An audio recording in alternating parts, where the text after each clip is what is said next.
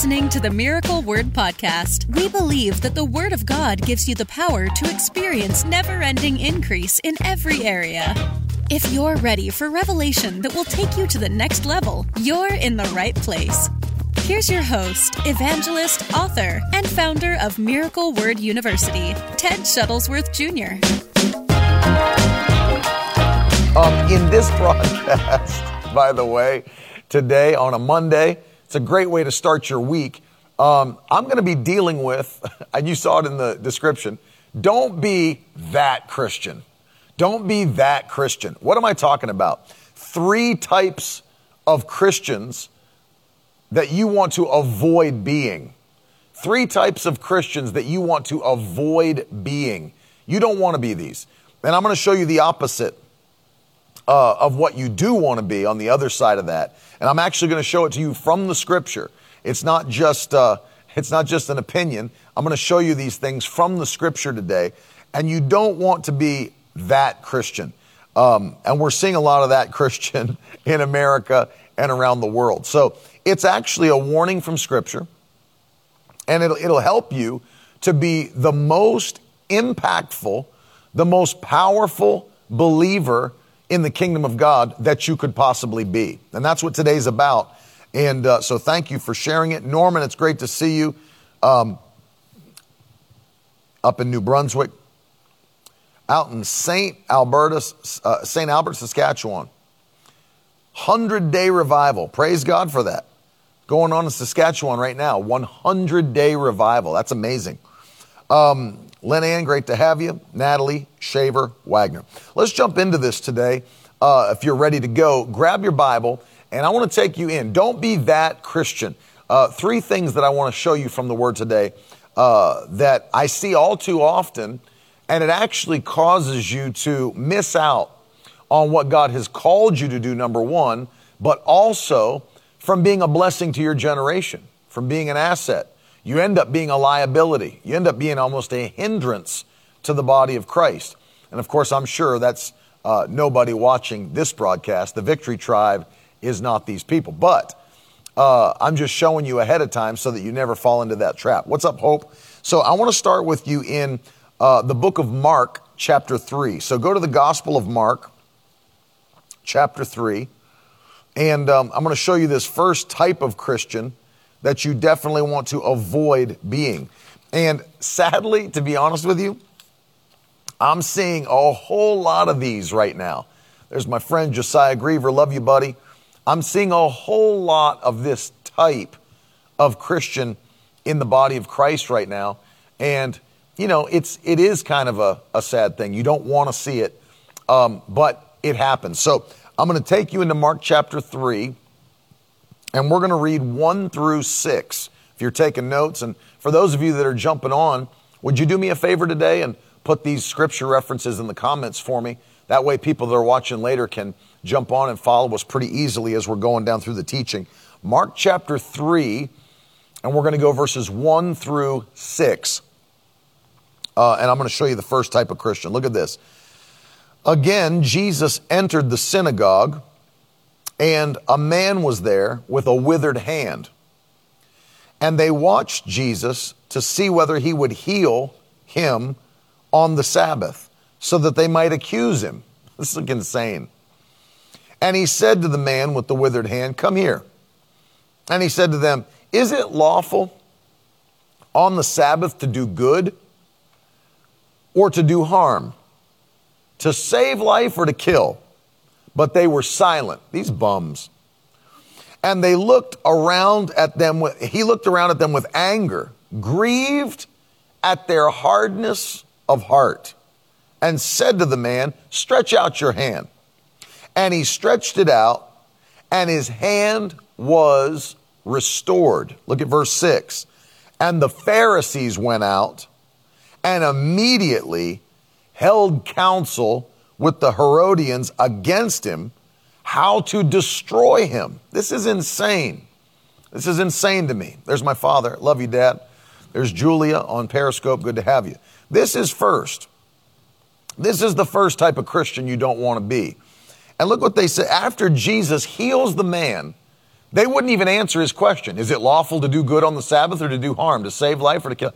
They wouldn't answer him. The reason they wouldn't answer him is because they wanted to destroy him. They were plotting to destroy him. And after he heals the man, the Bible says they went out, met with the Herodians, and plotted how they could destroy Jesus.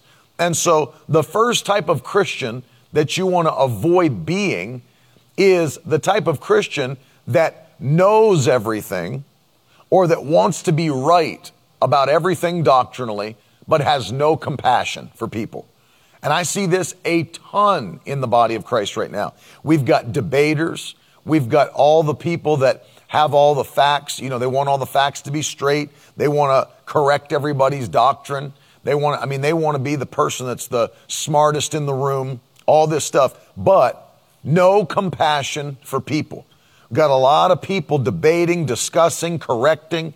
You got believers that'll spend hours online debating comments with people over what they said in a video or what they believe. Let me give you an example. I'll give you an example about this. Is that Stephanie or is that Roberto? I love you, buddy. I did a video one time on my YouTube channel. This was years back. And I used to do those real short videos. I don't know if you guys remember them. But I used to do like 3-minute videos where I'd like answer a question for the millennial generation. Hey, Stephanie, I would just do a quick video, hit the biblical points, read the scriptures, give you the answer, and then put it out for the young people. And I did a video one time on salvation. And of course, I'm Pentecostal, so I did the Pentecostal view of salvation.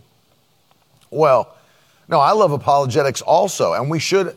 By the way, side note, Billion said, I love apologetics, though I ain't gonna lie. I'm the same. I think anybody that loves the Word of God loves apologetics. And by the way, Peter the Apostle instructed us in 1 Peter chapter 3 that we are supposed to be ready at all times. We'll go there in a second. I'm going to show you this. I'm with you, Billion. But I did this video, like 3 minutes, and it was on salvation. And of course, I'm not a Calvinist. I'm not Reformed. I'm not, I don't believe in predeterminism, if you will, predetermined salvation. I believe in free will. I believe in synergistic salvation. So I did a video on that. Well, here's a dude grabs a hold of my video, which is, by the way, keep in mind, my video, like 3 minutes, 40 seconds long. 3 minutes, 40 seconds long. This dude downloads my video and does his own video about my video on his channel. His video was like an hour and 50 minutes.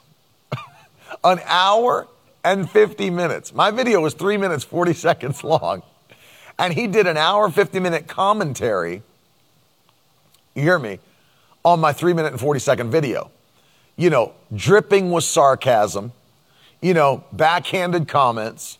We're, supposedly my brother in Christ, and literally just, wanting to bash my video, really wanting to be right is really what he wanted to be. Correct my doctrine, be right, and all this stuff.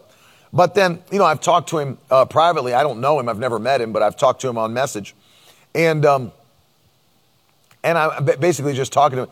Here's a dude that's basically just sitting in his bedroom and filming videos on his computer. I'm not saying this in a mean way. I'm saying this is what he was actually doing.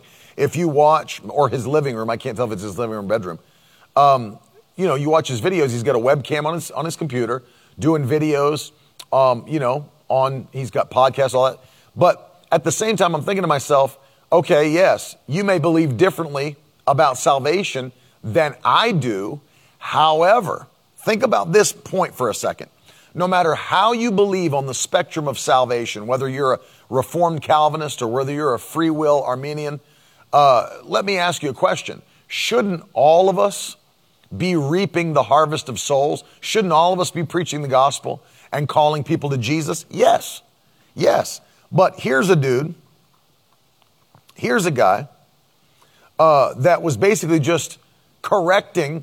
His whole channel was just about spewing, mean things about different preachers and things on, whether it be Joel Osteen or whoever else, and just correcting them, mocking them, instead of actually doing the work of Christ. This is the point I'm making to you today. Actually doing the work of Christ. I heard T.D. Jakes say something one time that really blew my mind. He said, I'm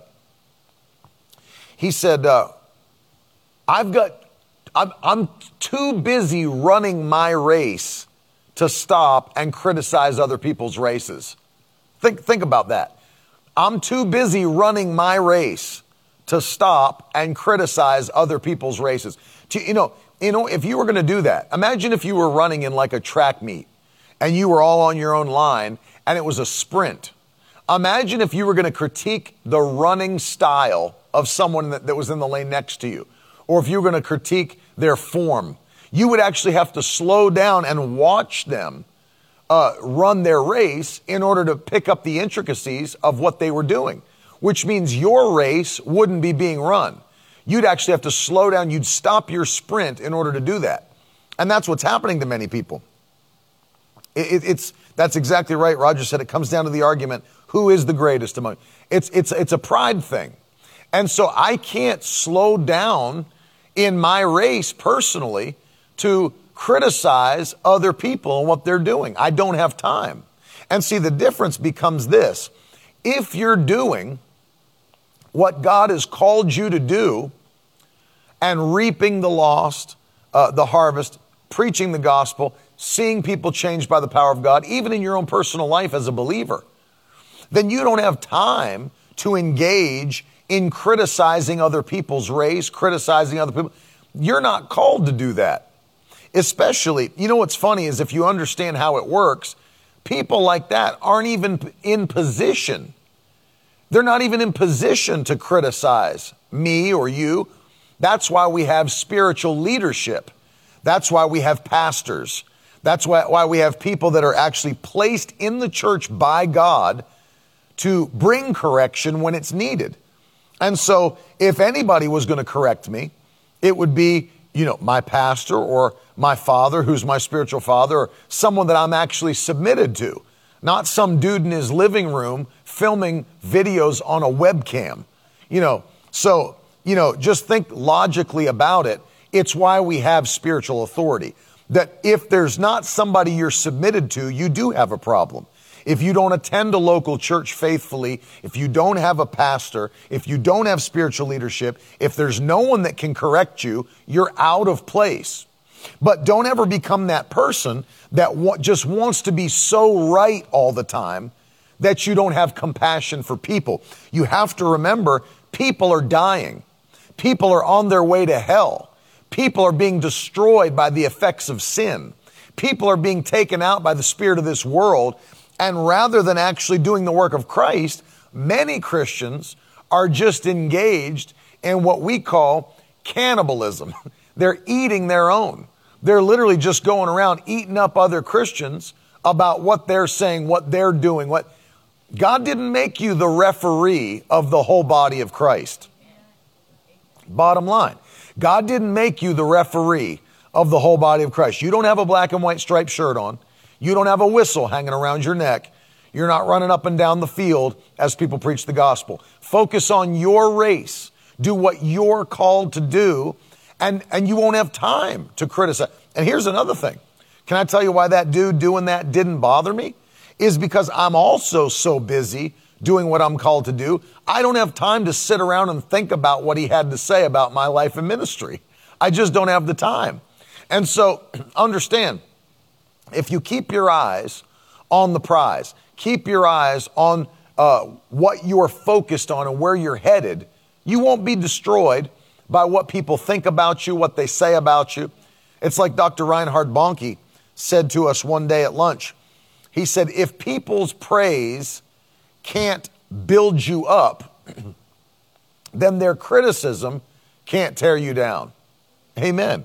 If people's praise can't build you up, then their criticism can't pull you down. And that's really the key that you have to keep in your mind, is that if you allow your emotions to drive how you feel about yourself, about your ministry, your call, your purpose, then anything that's external that affects your emotions will affect your impact. Man, that's good. I wish somebody would write that down.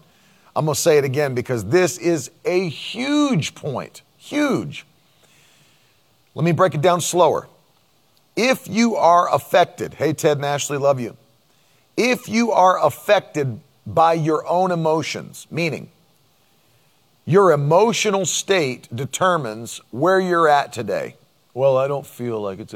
If you are controlled by your emotions, then any external force that affects your emotions will control your purpose. Man, please catch this today. Catch this today. Thank you, Denise. Josiah knows what I'm talking about. He's seen all the comments. I'll break it down one more time. If you are a person who is controlled by your emotions, that's a soulish Christian, not controlled by your spirit, not controlled by what the Bible says, but controlled by your soul, your emotions. You don't bring them into check, bring them in line.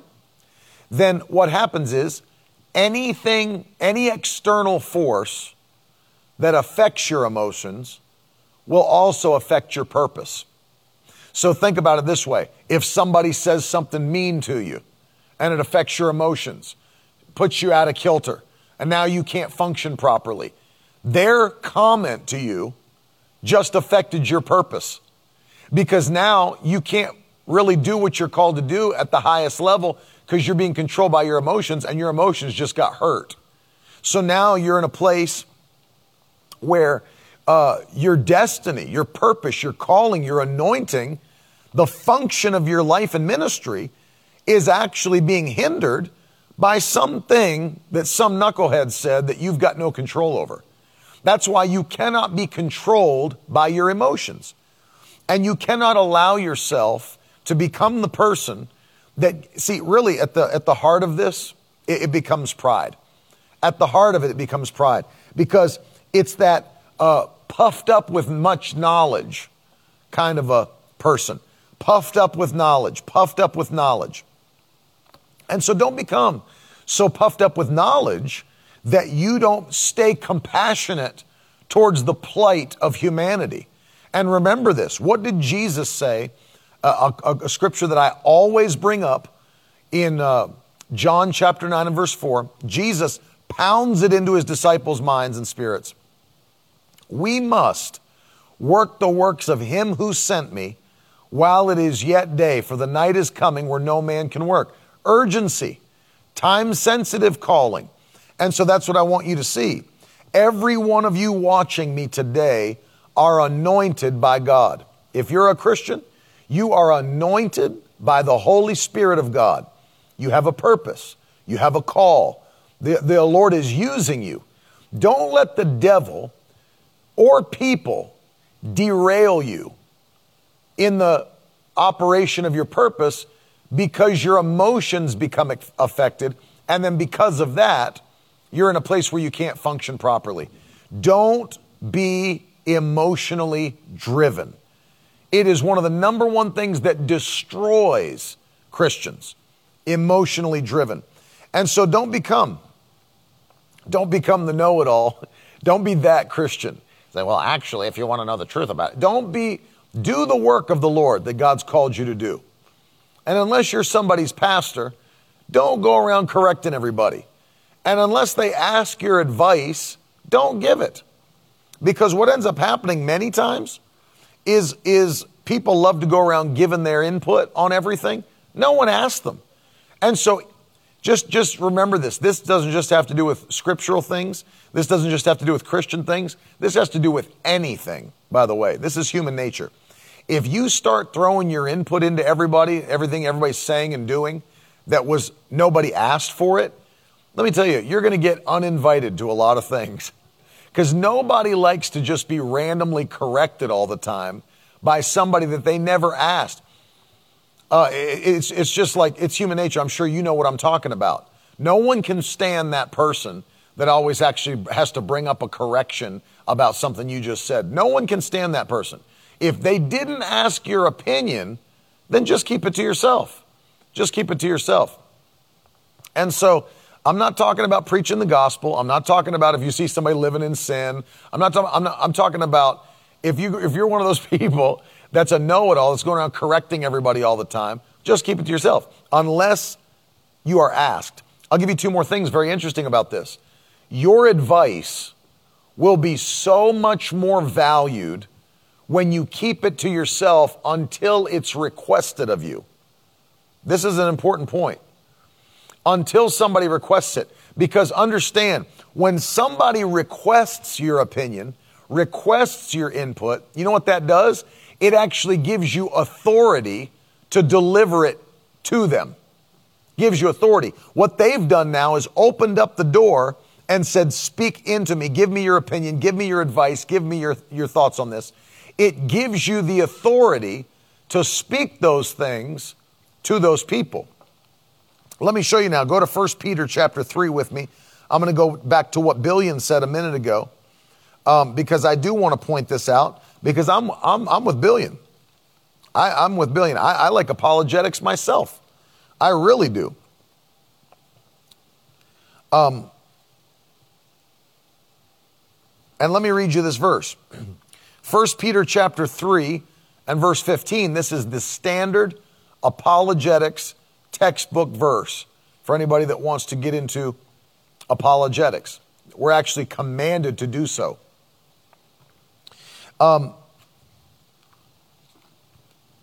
Apologetics, just broken down for anybody that doesn't know what it is. It's explaining your faith or giving an answer about your faith for those that don't understand it. Being able to explain it from the Bible doctrinally to those that don't understand it. Listen to Peter's command to the believer. 1 Peter 3:15. But in your hearts, honor Christ the Lord as holy, always being prepared to make a defense to anyone who asks you for a reason for the hope that is in you. Yet do it, and here's the part almost everybody misses, which is why we're doing this on number 1. Yet do it with gentleness and respect. Verse 16, having a good conscience, so that when you're slandered, those who revile your good behavior in Christ may be put to shame. Yes, we are to make a defense. We are to give an answer to those. Look at the verse though.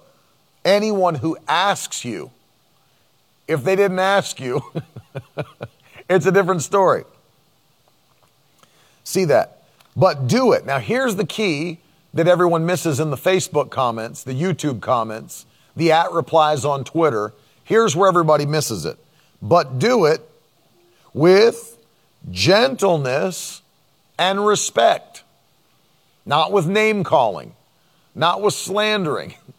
Do it with gentleness and respect. Listen, you're not looking at a person that's perfect. I've thrown my share of comments around in the comments section. I'm just like any of you that are watching. You know, things can tick me off. Things can annoy me, you know. And, but I'm glad, Todd, thank you. You have to come to the place that you understand that not everybody's at the same level of faith. Not everybody's at the same level of anointing. People are still growing. Some are baby Christians. Some aren't even Christians.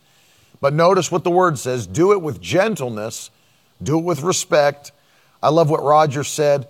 God's kindness leads us to repentance. If you're not kind, you'll have a hard time leading people to a correct mindset. Because remember this, and I do want to say this to you before we move on, because this is more important than I could ever tell you, is one of the things that I'm realizing, and people are starting to realize more that psychology's done on this, is when you are talking to someone, for example, they've proven that the majority of what somebody takes away from the message you just said to them is only about 10 to 20% what you actually said, but it's 80 to 90% how you said it. They take into account body language, tone of voice, facial expression, all these things. So if I said, I could say the same exact thing 2 different ways. You know, I'm looking at Talitha sitting back in the booth. If Talitha walked in today, I could say the same exact thing to her 2 different ways. She would take it 2 different ways. I could say to her, hey, Talitha, that's a really nice outfit you have on today. I mean, I really like that. And then she'd take that one way. But if she walked in, I was like, that's a real nice outfit you got on, Talitha. Well, that's a whole different, I said the same exact thing, but hey, my body language, my facial feature, my tone of voice, everyone in this room and those of you watching knows it didn't mean the same thing. Didn't mean the same thing. Obviously, one meant I did like her outfit. The other meant I didn't care for her outfit.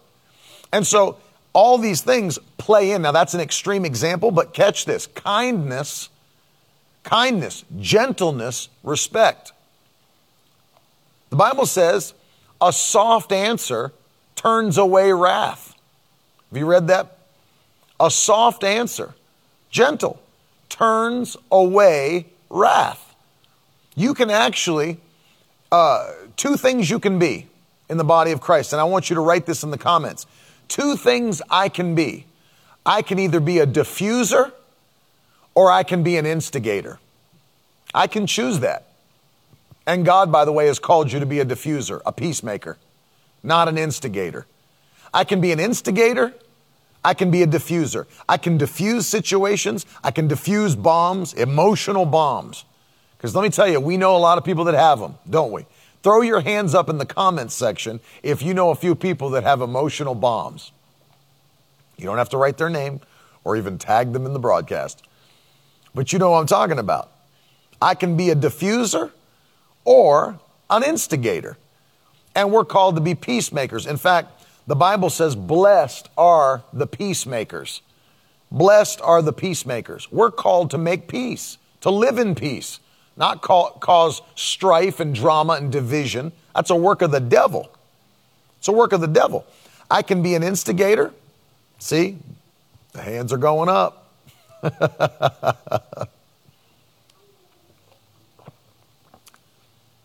Did I see Brother Lundstrom's daughter on today?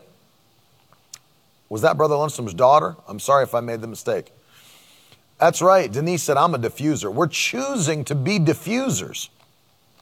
Diffuse problems. You might have somebody come in so angry, ready to bite your head off. You know, I learned this. I told you the other day, it'd be something good for you guys to check out. There's a guy by the name, and I'll write it in the comments. There's a guy by the name of Chris Voss. Did that go up? Yep, Chris Voss. Hey, there's Ben Fold. I put Chris Voss's name in the comments because he was one of the top, if you want to look at it, I believe he was the top FBI hostage negotiator, which means he's the best hostage negotiator in the world. Top hostage negotiator. And he wrote a book entitled Never Split the Difference. And he even did a masterclass on negotiation techniques. Very interesting to me that he said, that when you're negotiating with somebody, same thing happens. Anytime you're having a conversation, it's a negotiation. And one of the things he said was, you never let your emotions get involved with it. If you're talking to somebody could come in ready to bite your head off and, hey, I got to, and you literally, you just stay even keeled. You don't let your emotions get involved. You're led by your spirit, not your flesh. And he said one of the things you can do to get more information, because one of the things that happens is sometimes, and raise your hand in the comments if this has been you, sometimes somebody comes at you and you don't even know what they're mad about. Like they're ready to go. I see like people like, yes, people in the audience raising their hand. People are ready to go and you don't even know what they're angry about. You're trying to get clarification. They don't want to talk. They're ready to fight. What's the deal? I'm ready to bite your head off. I don't know. So a soft answer turns away wrath. That's a scripture principle. So staying gentle, kind, even-keeled. And one of the things he said is mirroring, which is a technique hostage negotiators use, mirroring the person's words. let's say, for example, somebody ran up on you. I can't believe you would do that to me. And you would just mirror what they said. Do that to you? That's a mirror. I can't believe you would do that to me. Do that to you? Yeah. And then what happens? They explain themselves. Instead of, I didn't do anything, dude. What are you talking about? Instead of that, it's a mirror. What are you doing? Without putting any of your own input into the conversation, what are you doing? Getting them to expand their explanation of what they're talking about. Well, what do you mean? You don't even have to say what do you mean, but just by mirroring them, it's leading them to expand. Do that to you? Yeah, you know what you said about me. What I said about you? Another mirror. It just keeps people explaining. And then at the time, it gives them time to cool down, and you're actually getting more information in the process. Because if you start by saying, ho, let's just talk about this, they may not want to. No, I'm ready. But by doing that, see, because what it ends up doing is it pushes the responsibility back onto them to explain what they're upset about, because if not, they feel like a fool. Do that to you? Because you're not even upset. You're just sitting there asking, what do you mean? And see, you're diffusing situations. You're not entering into fleshly conflicts. You're not entering into being led by your emotions and led by your soul. And see, this is the problem here. The Pharisees in Mark chapter 3, they just wanted to be right. Well, he shouldn't be doing that on the Sabbath. You know what the law says. Jesus is over here breaking the law. And they didn't care at all about the man's withered hand. I mean, think how demonic that is. I would rather the man stay crippled and adhere to the law than I would see God touch the man. That's a demonic way of thinking. That's why the Pharisees got rebuked so much by Jesus, and he didn't pull any punches when he talked to them either. You whitewashed sepulchres full of dead men's bones. That's what you are. It's like, imagine saying that to somebody, You're just a whitewashed grave full of dead men's bones. I mean, So, don't be the know-it-all. Don't be the person that just wants to be right doctrinally but has no compassion for people. Guy doing a 2-hour video on a 3-minute video of mine. How many people has he won to Jesus over the last year? How many people has he actually brought into the kingdom? How many people has he seen healed? None. He doesn't believe that way. Doesn't believe in miracles, healing, and all that. I understand. But I mean, you see the point I'm making. Engage your purpose rather than being the person who just wants to be viewed as right all the time, like these Pharisees. You make yourself a modern day Pharisee, is what you end up becoming. A modern day Pharisee that's not doing the work of God. Do the work of God and let God be the one who rewards you or corrects you. And of course, you're submitted to spiritual leadership. If your pastor speaks to you, don't get offended and leave the church. Accept correction, make the changes, and be humble. Humility is the key to increase and abundance. The Bible says, blessed are the meek, for they shall inherit the earth. Matthew 5:5. So catch that. Be meek, be humble, engage your purpose. Accept correction when it comes from the proper channel, and be the one who's quick to make changes, quick to repent, get back on track. God will bless you. Don't be the know-it-all. That's number one. Number two, we're talking about don't be that Christian. Don't be that Christian. The second type of Christian you don't want to ever become is the type of a Christian who has a form of godliness and denies the power. 2 Timothy chapter 3, go with me. Don't ever, and this is, by the way, this is prophecy. This is end times Bible prophecy. There will be Christians like this. There's already tons of Christians like this. Godlessness in the last days, the Bible heading here says. And of course, we know that Paul is teaching Timothy, the younger preacher, about what to see, what to avoid in the last days. And of course, it's come to us too, as God's preserved his word for his whole body. And the Bible says, let me start with verse 1. 2 Timothy chapter 3, I'll read 1 through 7. Listen. Understand this. In the last days, there will come times of difficulty.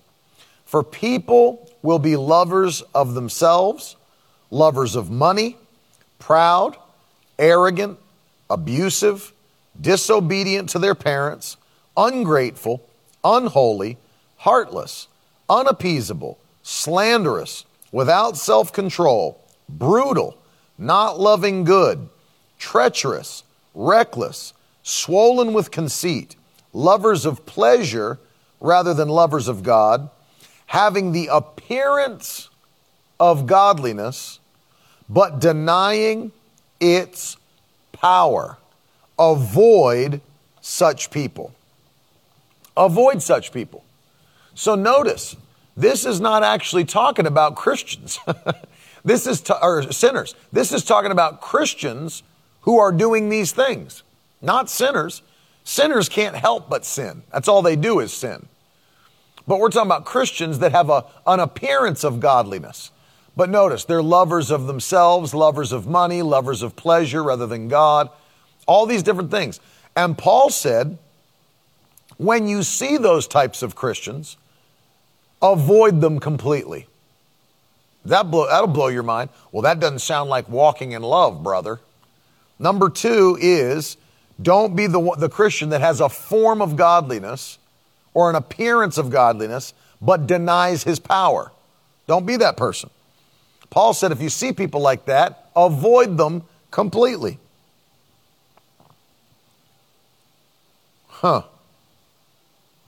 Avoid them completely. Well, that doesn't sound like you're walking in love, brother. Sounds like you need to get a revelation of grace. That's how people would think today. Whereas the scripture says, avoid them completely. First of all, let me give you a couple of reasons why you need to avoid them completely. Number 1, they're toxic people. They're toxic. And they should know better because they're already Christians. Let me tell you why Paul's teaching this. Because they're already Christians. Now, Paul is talking to Christians here about avoiding relationships with these people. But if you look what he says to Titus, who's a minister, he says to Titus at the end, now, you're the leader of these people. Don't just dismiss them at the first sight of problems. He said, warn them once, warn them twice. But if they don't listen after 2 warnings, at the 3rd time you come, dismiss them from the body and have nothing more to do with them. So you see the grace is there. But that's leaders. Those are people that are teaching and trying to bring people up in the knowledge of the truth. But see, Christians are actually just commanded to avoid them. Because what happens is, because we're not spiritual leaders, what happens is that stuff becomes contagious. You start hanging out with people that are lovers of themselves, you know what you'll become? A lover of yourself. You start hanging with people that become lovers of money, you know what you'll become? A lover of money. People that are brutal, conceited, don't have self-control, you'll become a person with no self-control. People that are brutal, slanderous. And so you guard your relationships fiercely. I want you to put it in the comments right now. I must guard my relationships fiercely. I must guard my relationships fiercely. There's little in your life that's more important than who you give access into your life. There's very little in your life that is more important than who you give access. Because it'll make you or break you. I like what Glenn said. That's a defensive walk. Protect your spirit. You're walking. You're keeping yourself from all harm, keeping yourself from all danger. I must guard my relationships fiercely. Fiercely. Have to do it. Why? Because the devil will use any means he can to destroy your life, your purpose, your call. And many times he uses people. I heard a preacher say one time, I'll never forget this. He said, when God wants to bless you, he puts a person in your life. But when the devil wants to curse you, he puts a person in your life. Same method, 2 different outcomes. Same method, 2 different outcomes. And so you have to understand, I'm guarding my relationships fiercely. Because, see, it's subtle. It sneaks in. Things sneak in. First, someone's just bringing you a coffee. And the next thing you know, they're bringing you peanut butter cups. And then the next thing you know, they're bringing you Madeleines. And you were doing so good on keto. And you were losing weight. And so you had a friend that was just going to supposedly bring you coffee. That was the entrance drug. Wow. And then all of a sudden, you see what happens? I didn't guard my relationships fiercely. And now I've got, let me look at this. And now I've got 20 carbs in that. And in this over here, if I ate all 3 of these, let's see what it would end up being. I mean, this, I'm just showing you. Total 28 carbs in that. That's 48 carbs in just 2 little things. That's 5 days worth of eating for me. You can just see. You can just see what happens. You can see how it takes place. You've got to guard. I'm just joking. You got to guard those relationships. There's my friend, Pastor Jordan. I love you, buddy. But it's true. I mean, because in the overall scheme, you look at what happens. It always starts small and builds. It's not, you're not out, murdering people on the first outing together. You understand? Things build. And the longer you hang with people, the more regular what you guys do together becomes. You start talking like them. You start emulating them. You start going where they go. You start dressing like they dress. You start listening to what they listen to. You start saying what they say. And what ends up happening is you become who you're around. You become who you're around. No question about it. That's why Paul was think about how serious he was with believers in the New Testament in the church in Corinth. He said, don't even be unequally yoked with an unbeliever. Think about that. Don't even be unequally yoked with an unbeliever. Why? Because what relationship does light have with darkness? What relationship does God have with the devil? They're not in relationship. And in the same way, you are the temple of God. And Paul said they are temples of idols. You don't join the temple of God with temple of idols. There's no relationship there. If you're dating somebody that's unsaved, break up with them. If you're engaged to somebody that's not saved, don't marry them till they get saved and filled with the Holy Ghost. Don't do that. You're violating the scripture. Don't be unequally yoked with an unbeliever. I've seen so many relationships destroyed because somebody who was saved decided they just wanted to have a relationship with somebody that was unsaved. Well, your desires aren't even the same. Your goals aren't even the same. There's going to be friction from the very beginning. Very beginning. And so you've got to guard yourself. But don't become one of those people that Paul's prophesying about that has a form of godliness, denies the power. Don't become a person that comes to church every week and, you lift your hands, but you don't want to move the Spirit. You don't want God to move. You just rather have a nice little church service with 90 minutes or, nowadays, 75-minute service, go home and then do the rest. I just want God for an hour and 15 minutes a week. And then, I don't really want him to speak to me after that. Don't punch your card in and punch your card out and have a little form of godliness. I'm speaking to preachers too. Don't run your church services like a drive-through. Don't have a move of God.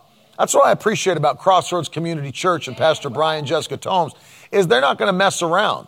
There's a Holy Ghost move. This is probably, if I would have to say, in the region of New England, probably one of the best Holy Ghost churches in the whole region, not just in Massachusetts, in all of New England. In all of New England. I'm just telling you right now, what's happening here is supernatural. I prophesied it a couple of years ago that this house would be the epicenter of a regional revival for New England. And it's happening. God's blessing this church. His hand of blessings on this church. Revival is in this church. Momentum is in this church. And so I'm just telling you right now, it's supernatural what God's doing here. Be a part of a church that's on fire. If you're in a church that doesn't want God to move, dry little services, no power of God moving, nobody's being saved, nobody's being filled with the Holy Ghost, nobody's being healed, it's time to find another church. It's time to find another church. Because this is not a small thing, by the way. Do you know what? By the way, let me show you how powerful and big of a thing this is. Paul said, if you do find people like that, avoid them at all costs. If you're in a church like that, avoid it at all costs. Find a church that's on fire. By the way, if you're not close to one, let me say something to you. It's worth moving to find a good church. It's worth moving to be a part of a Holy Ghost church. Just so you know. By the way, since I'm up here in New England, let me just give you a little history of our nation. New England, this first area, obviously we had Jamestown, we had the area of Virginia there, but you come up here to where Plymouth Rock is and everything. And as these early towns and cities were being built in America, do you know what the first building that they would always build in every town? It was the church. The church was built at the center of every town and city in these early settlements in America. Then you know what they would do? They would build all the homes and buildings and stores out from the church, which sat in the middle of town. Because they understood even back then that the church should be the center of a community. The church should be the center of a civilization, and it should. The power of God should be the center of a community and a civilization. Always. They built the church first, and everything else flowed out from the house of God. And that's actually a principle that will bring blessing and increase. You look how this nation was founded. You wonder why we're the most blessed nation in the world. That's why. Because of the principles upon which this nation was founded. That's why we're blessed. And so understand, don't become somebody who has a form of godliness but denies his power. Remember this, God always wants to move. If you're watching this and you're live right now, I want you to put it in the comments, even if you're watching a replay. Put it in the comments. God always wants to move. Always. He always wants to manifest himself in many different forms. Maybe he wants to draw people into the saving knowledge of Jesus Christ and have salvation. He always wants people saved. He's willing that none should perish, but that all should come to repentance. So if your church isn't having people saved, what's up with that? He always wants to heal. Jesus shed his blood so that people could be healed. Took stripes upon his back. He wants to deliver. He wants to set free. He wants to baptize people with the Holy Ghost. God always wants to move, but there are many places that will not allow him to move. Don't be a part of one of those places. And don't allow yourself to become one of those people who wants to just look holy and look like a Christian, but you don't ever want God's power in your life. Don't ever want his power in your home. But God always wants to move. Let me give you number 3, because I know we're an hour in. This is a very, very interesting one, and something I see happen often. If you're, that was 2 Timothy 3, 5 through 7. I actually read 1 through 7. Now, number 3, the third type of Christian. Don't be that Christian. Don't be that Christian. What's the third type? The self-focused prayer project. Don't be that Christian. Every week at the altar, Pastor, I need your prayers. Pastor, I'm in trouble. Pastor, I'm really going through it. I'm really going through it. Don't be constant. Now listen, you may start there. I get that people need help, and I'm not mocking people who need help, because many do. Many do. But if you've been in church 20 years and you're still the self-focused prayer project, something's wrong. Something is wrong. You either didn't grow up in the faith, meaning you've been there 20 years, but you never matured. You didn't get any word in you. You didn't build any supernatural strength. You're not operating, walking by faith. So what happened? You stayed an infant Christian for 20 years? How did that happen? How did that happen? I mean, if you've been in church 5 years, you shouldn't have to stay in that self-focused prayer project status for for years and years and years. That's what's the important thing about being in a good church. Because if you're that's why I said that as number 2, because now we're in number 3. If you're in a powerful church where the power of God's moving, you're going to be discipled into a strong believer.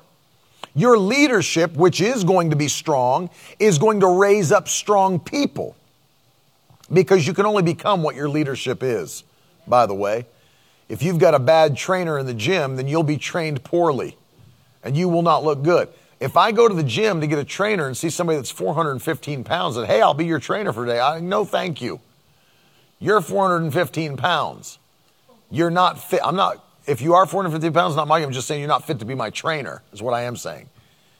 If your breath smells like onions and hot dogs and you're trying to show me how to curl, listen, it's not going to work. You've got to have strong leadership to make you strong. And so catch this.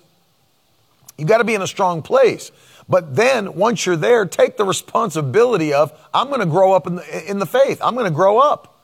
I'm going to grow up. Acts chapter 8 is where we're going for this one. Acts chapter 8. Isn't it interesting to you how all these believers in the early church became evangelists? I mean, that was their purpose, really. Jesus spoke to them. We got the Great Commission, Mark chapter 16, speaking to his people. Go into all the world. Preach the gospel. How do we know that wasn't just for the 12 disciples or the 12 apostles? Because when Jesus spoke to them, he said, tarry in Jerusalem until you're filled with power from on high. And then, you shall receive power after the Holy Ghost has come upon you, and you'll be my witnesses. You'll preach in Jerusalem, Judea, Samaria, the uttermost parts of the earth. So catch this. He was speaking there to people who he expected to go do the work. Well, who showed up in the upper room? Was it just the 12 apostles? Was it just the 12 disciples? Or were there 120 believers? Of course, there were 120 believers. So I want you to hear this. Jesus expected his church at large to do the work, not just the 12 apostles. So that means you, that means me. If we're followers of Christ, it means we're to do the work. Isn't it cool? You go back to the early church, first century church, under extreme persecution, and they did the work of Christ. They did the work of Christ every single day under the threat of death and torture, and never stopped doing it. We'll feed you to lions, so be it. We'll cut you in half, so be it. We'll crucify you, so be it. We'll boil you in oil, so be it. We'll murder your family, so be it. Jesus is alive. We're not stopping the message. We're not shutting up. His body was not stolen. His body was not hidden. He's alive. And you look at all of these people, early church, they all became evangelists. They're all telling people about Jesus, what he did, and that he's alive, and that he's coming soon. And notice Acts chapter 8 is one of those scenarios. And then with Philip, who later the Bible refers to as Philip the evangelist. But at this point, the Bible doesn't call him Philip the evangelist. He's just one of the believers who was scattered because of persecution, the Bible says. Go with me. Acts 8, let's start with verse 1. Acts 8:1. And Saul approved of his execution. Who was it? Stephen.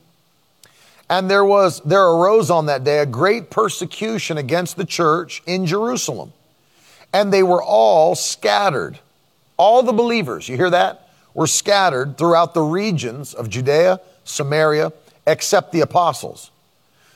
Verse 2, devout men buried Stephen and made great lamentation over him. Verse 3, but Saul was ravaging the church. And entering house after house, he dragged off men and women and committed them to prison. Now look at verse 4. Now, those who were scattered went about preaching the word. You see that?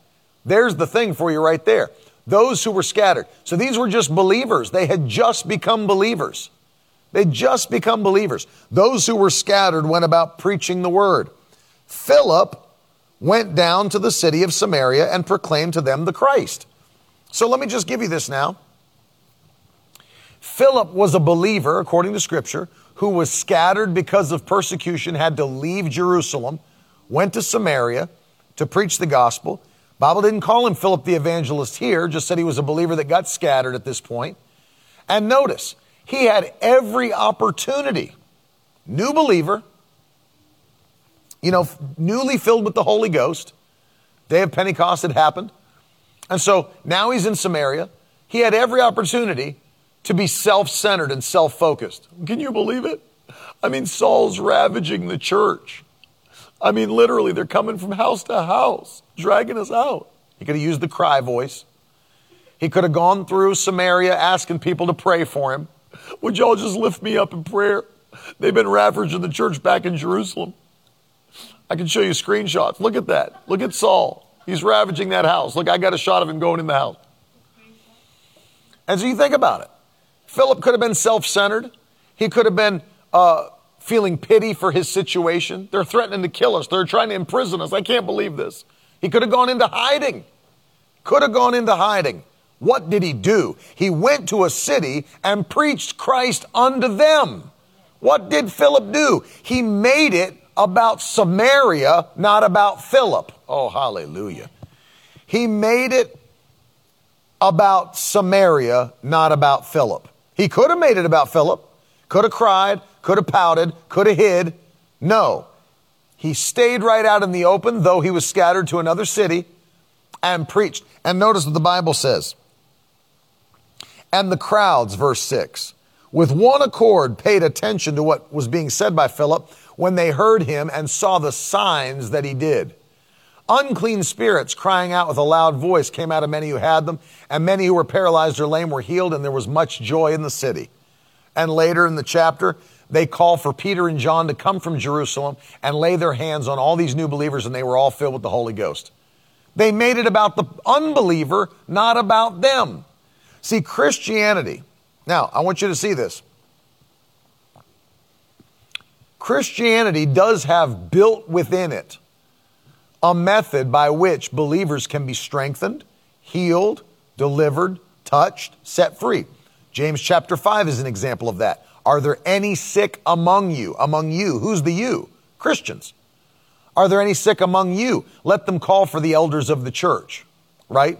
So Christianity does have built within it a system by which believers can be healed, delivered, touched, encouraged, all these things. However, that should not be the normative system for 15 years.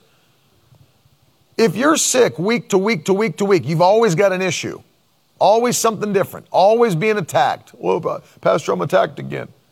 It's time to look and say, what in the world is going on that I can be attacked constantly for 15 years, 5 years, 10 years, 3 years? Every week is something else. What's going on? Because that's not God's system. That's not what God has planned for your life. You're called to be an overcomer, more than a conqueror, always triumphing in His name. So you're not called to go from crisis to crisis. You're called to go from blessing to blessing. Grace to grace, favor to favor, faith to faith. That's your call, not issue to issue, problem to problem. So if that is what your life is looking like, what's the deal? It's time to get into the Word of God. It's time to fast and pray. It's time to break strongholds. Something is a stronghold in your life that's keeping you in crisis after crisis, and it's not right. It's time to break free from that thing. For where the Spirit of the Lord is, there is freedom. So when you let the Lord work in your life, fully work in your life, freedom touches every part of your life. 2 Corinthians 3:17, where the Spirit of the Lord is, there is freedom. But what else can I say to you? John 8:32, you shall know the truth, and the truth will make you free. So the Spirit of the Lord comes through the truth of His Word.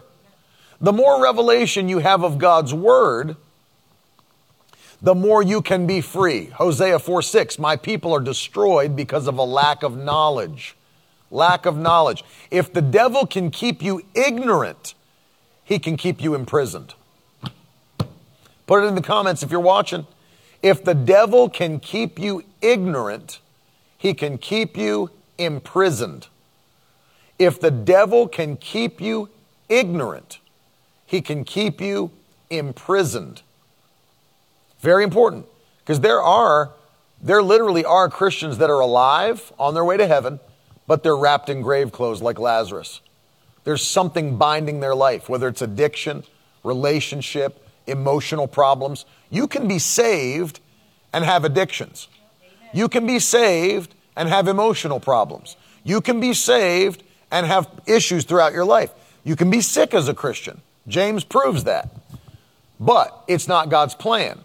And if you are in that place, it's time to be free. And the Word of God gives us the fuel to live free in every area of life. You'll know the truth, and the truth will make you free. So put it in the comments. If the devil can keep you ignorant, he can keep you imprisoned.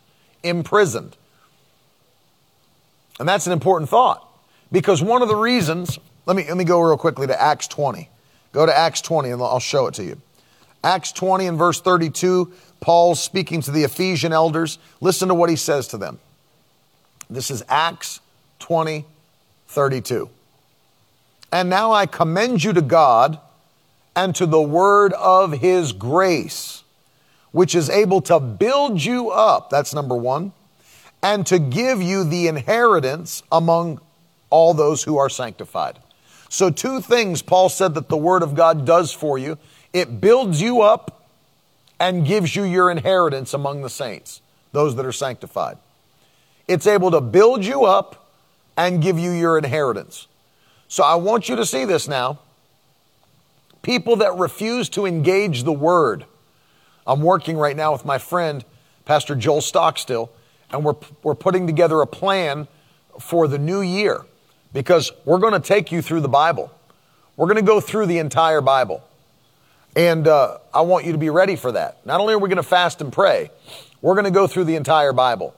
And so I want you to be ready. There's a lot of Christians watching me. You've never read through the whole Bible cover to cover. You've never read every book of the Bible. We're going to do that in the new year. And I want you to prepare yourself. You may have to cut other things out of your life to make that happen. You may have to cut Netflix back. You may have to cut screen time back. You may have to do other things. But we're going to take you through the whole Bible and not in a year. We're going to do it much faster than in a year. At a minimum, we're going to do 3 months, 90 days. Some people may be doing it in a month. And we're going to give you the plans for that. But we're not just going to fast and pray. We're going through the Word. And we're going to get the Word in us. Because if we're not Word people, we'll be imprisoned people. If we are not Word people, we will be imprisoned people. There's a lot of people that want to operate by the Spirit. You can't operate by the Spirit if you don't have the Word. You can't operate. The power of God's Spirit travels in the vehicle of His Word. When God wanted to create, what did He do? Send His Word. When Jesus wanted to heal, what did He do? Send His Word. It's His Word that carries power. It's His Word that actually activates His anointing. So you can't have a move of God's Spirit without His Word. And it's got to be in you. Don't become that Christian that is a self-centered, a self-focused prayer project. Don't be that person. And listen, I'm not coming down on you if you need prayer. I pray for people every broadcast. Pray for people in every service. That's what I do as a minister. I pray for people. But what I'm telling you is, at some point, we've got to become mature, discipled believers and turn that focus inward and turn it back out to those that need help. Amen. To those that need help. There are people who need your help. There are people who need your anointing. People who need what you have. And we can't be that Christian. We can't be that Christian. What are we talking about? Number one, those that just want to be right and have no compassion. Number two, those that have a form of godliness and deny His power. And number three, the self-focused prayer project, the person that never gets out of crisis, never gets out of problems, never can help their own generation, never can help the world because they always need help. Amen. I want you to write this, and I don't want you to just write it. I want you to say it by faith, okay? Put this in the comments. Don't just comment it, though. I want you, wherever you are, say it. I don't need help. I give help. Amen. Hallelujah. I want you to write it, and I want you to say it. I don't need help. I give help. That's it. I don't need help. I give help. Hallelujah. Because I'm full of the Holy Ghost. I have the same Spirit that raised Christ from the dead dwelling in me. I'm not a prayer project. I'm not walking around as a self-focused Christian. I'm not a baby. I'm not an infant. Don't need to feed me milk and tie my shoes. I don't need help. I am the help. Hallelujah. I give help. That's it. Put it in the comments and say it wherever you are. I don't need help. I give help. Glory to God. I give help. Why? Because the helper is in you. That's the Holy Ghost. And did you know that? I'll finish with this before I pray for you. The Gospel of John, chapter 16.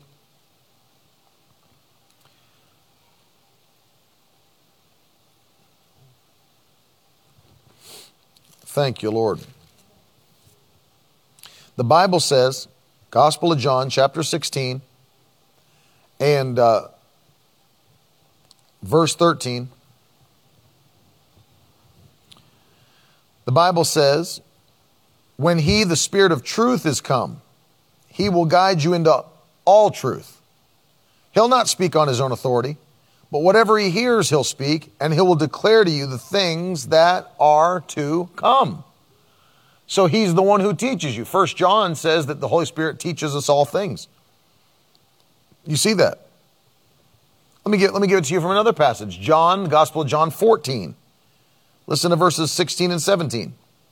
And I will ask the Father, and he will give you another helper. Hallelujah. He will give you another helper. Just so you know, that word in the Greek means advocate or counselor. Advocate or counselor. He'll give you another helper. This is John 14, 16. To be with you forever, even the Spirit of truth, whom the world cannot receive because it neither sees him or knows him, but you know him. For he dwells with you and will be in you. Hallelujah. He dwells with you and he'll be in you.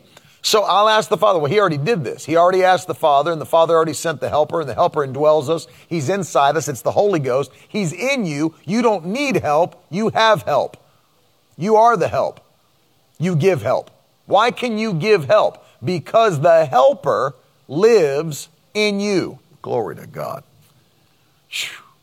The helper. In fact, last thing I'll have you write before we pray. The helper lives in me. The helper lives in me. The helper lives in me. I'm going to pray for every one of you that are watching today, because hear me. This is a very, very vital message. As we're coming in these final moments of time, you can't be the one who's missing the mark. You cannot be the one who is not doing what is so vital that you're called to do. Your purpose is important. Your anointing is important. Your calling is important. The helper lives in you. And so today I'm praying for every person that's watching or listening. I want you to hear me today. Father, I pray for every man, every woman that is watching or listening.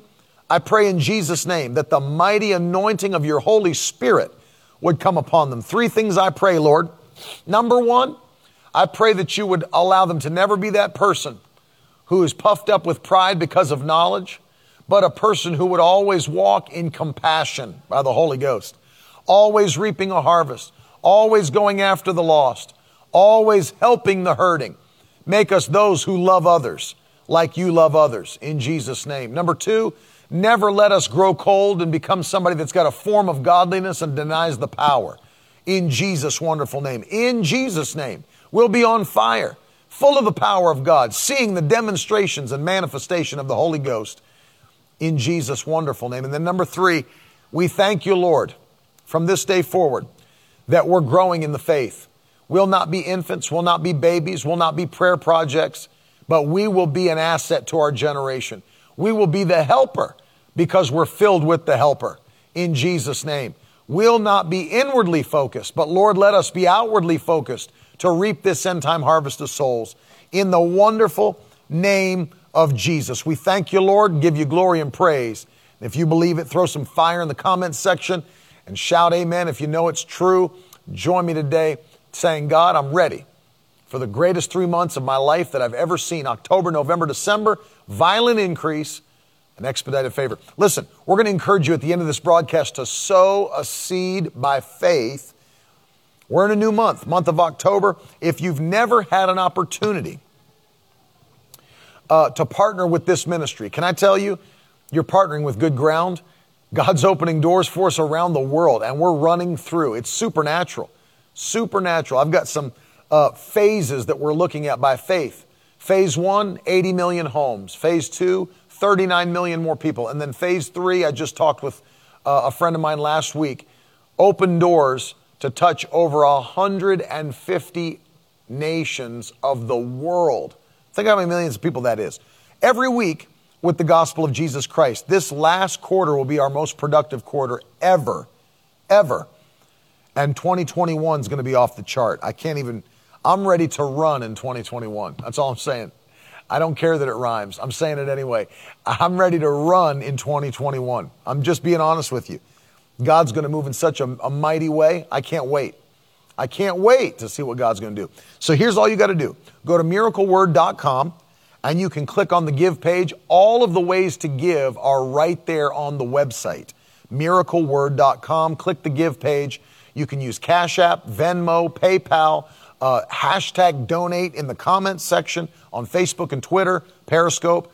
Or if you'd like to mail a check, the address is right there on the site. And you can send it if you want to P.O. Box 65116, Virginia Beach, Virginia, 23467, Miracle Word Ministries. But I'm telling you right now, join us in partnership and watch what God will do in your own life. The blessing of God comes upon the giver. That's the promise of His Word. And then for everybody that's sowing this month, $85 or more, we want to bless you with this book I mentioned at the beginning. It's called Adventuring with Christ, with Dr. Lester Sumrall's life story of how amazing miracle stories of how God used him in the ministry, how he went around the world with Howard Carter. Of course, he knew Smith Wigglesworth. Amazing miracle stories. And this is our gift to you. All you have to do if you'd like to receive this book is go to miracleword.com/offer. Fill out the form and we will quickly send that to you as soon as it's available. Also, let me say this before we go.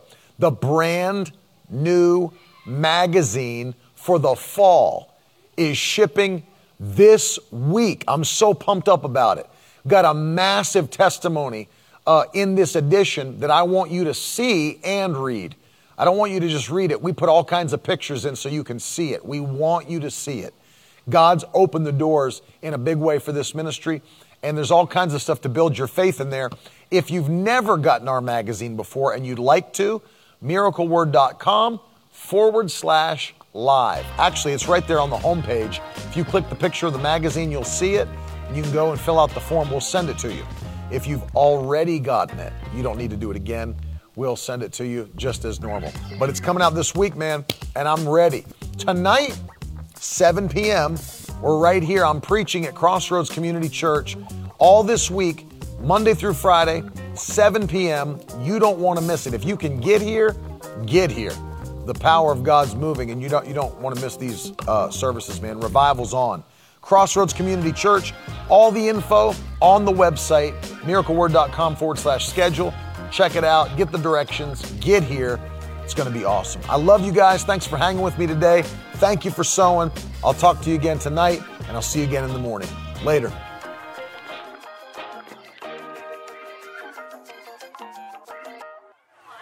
Now that's the stuff leaders should be made of.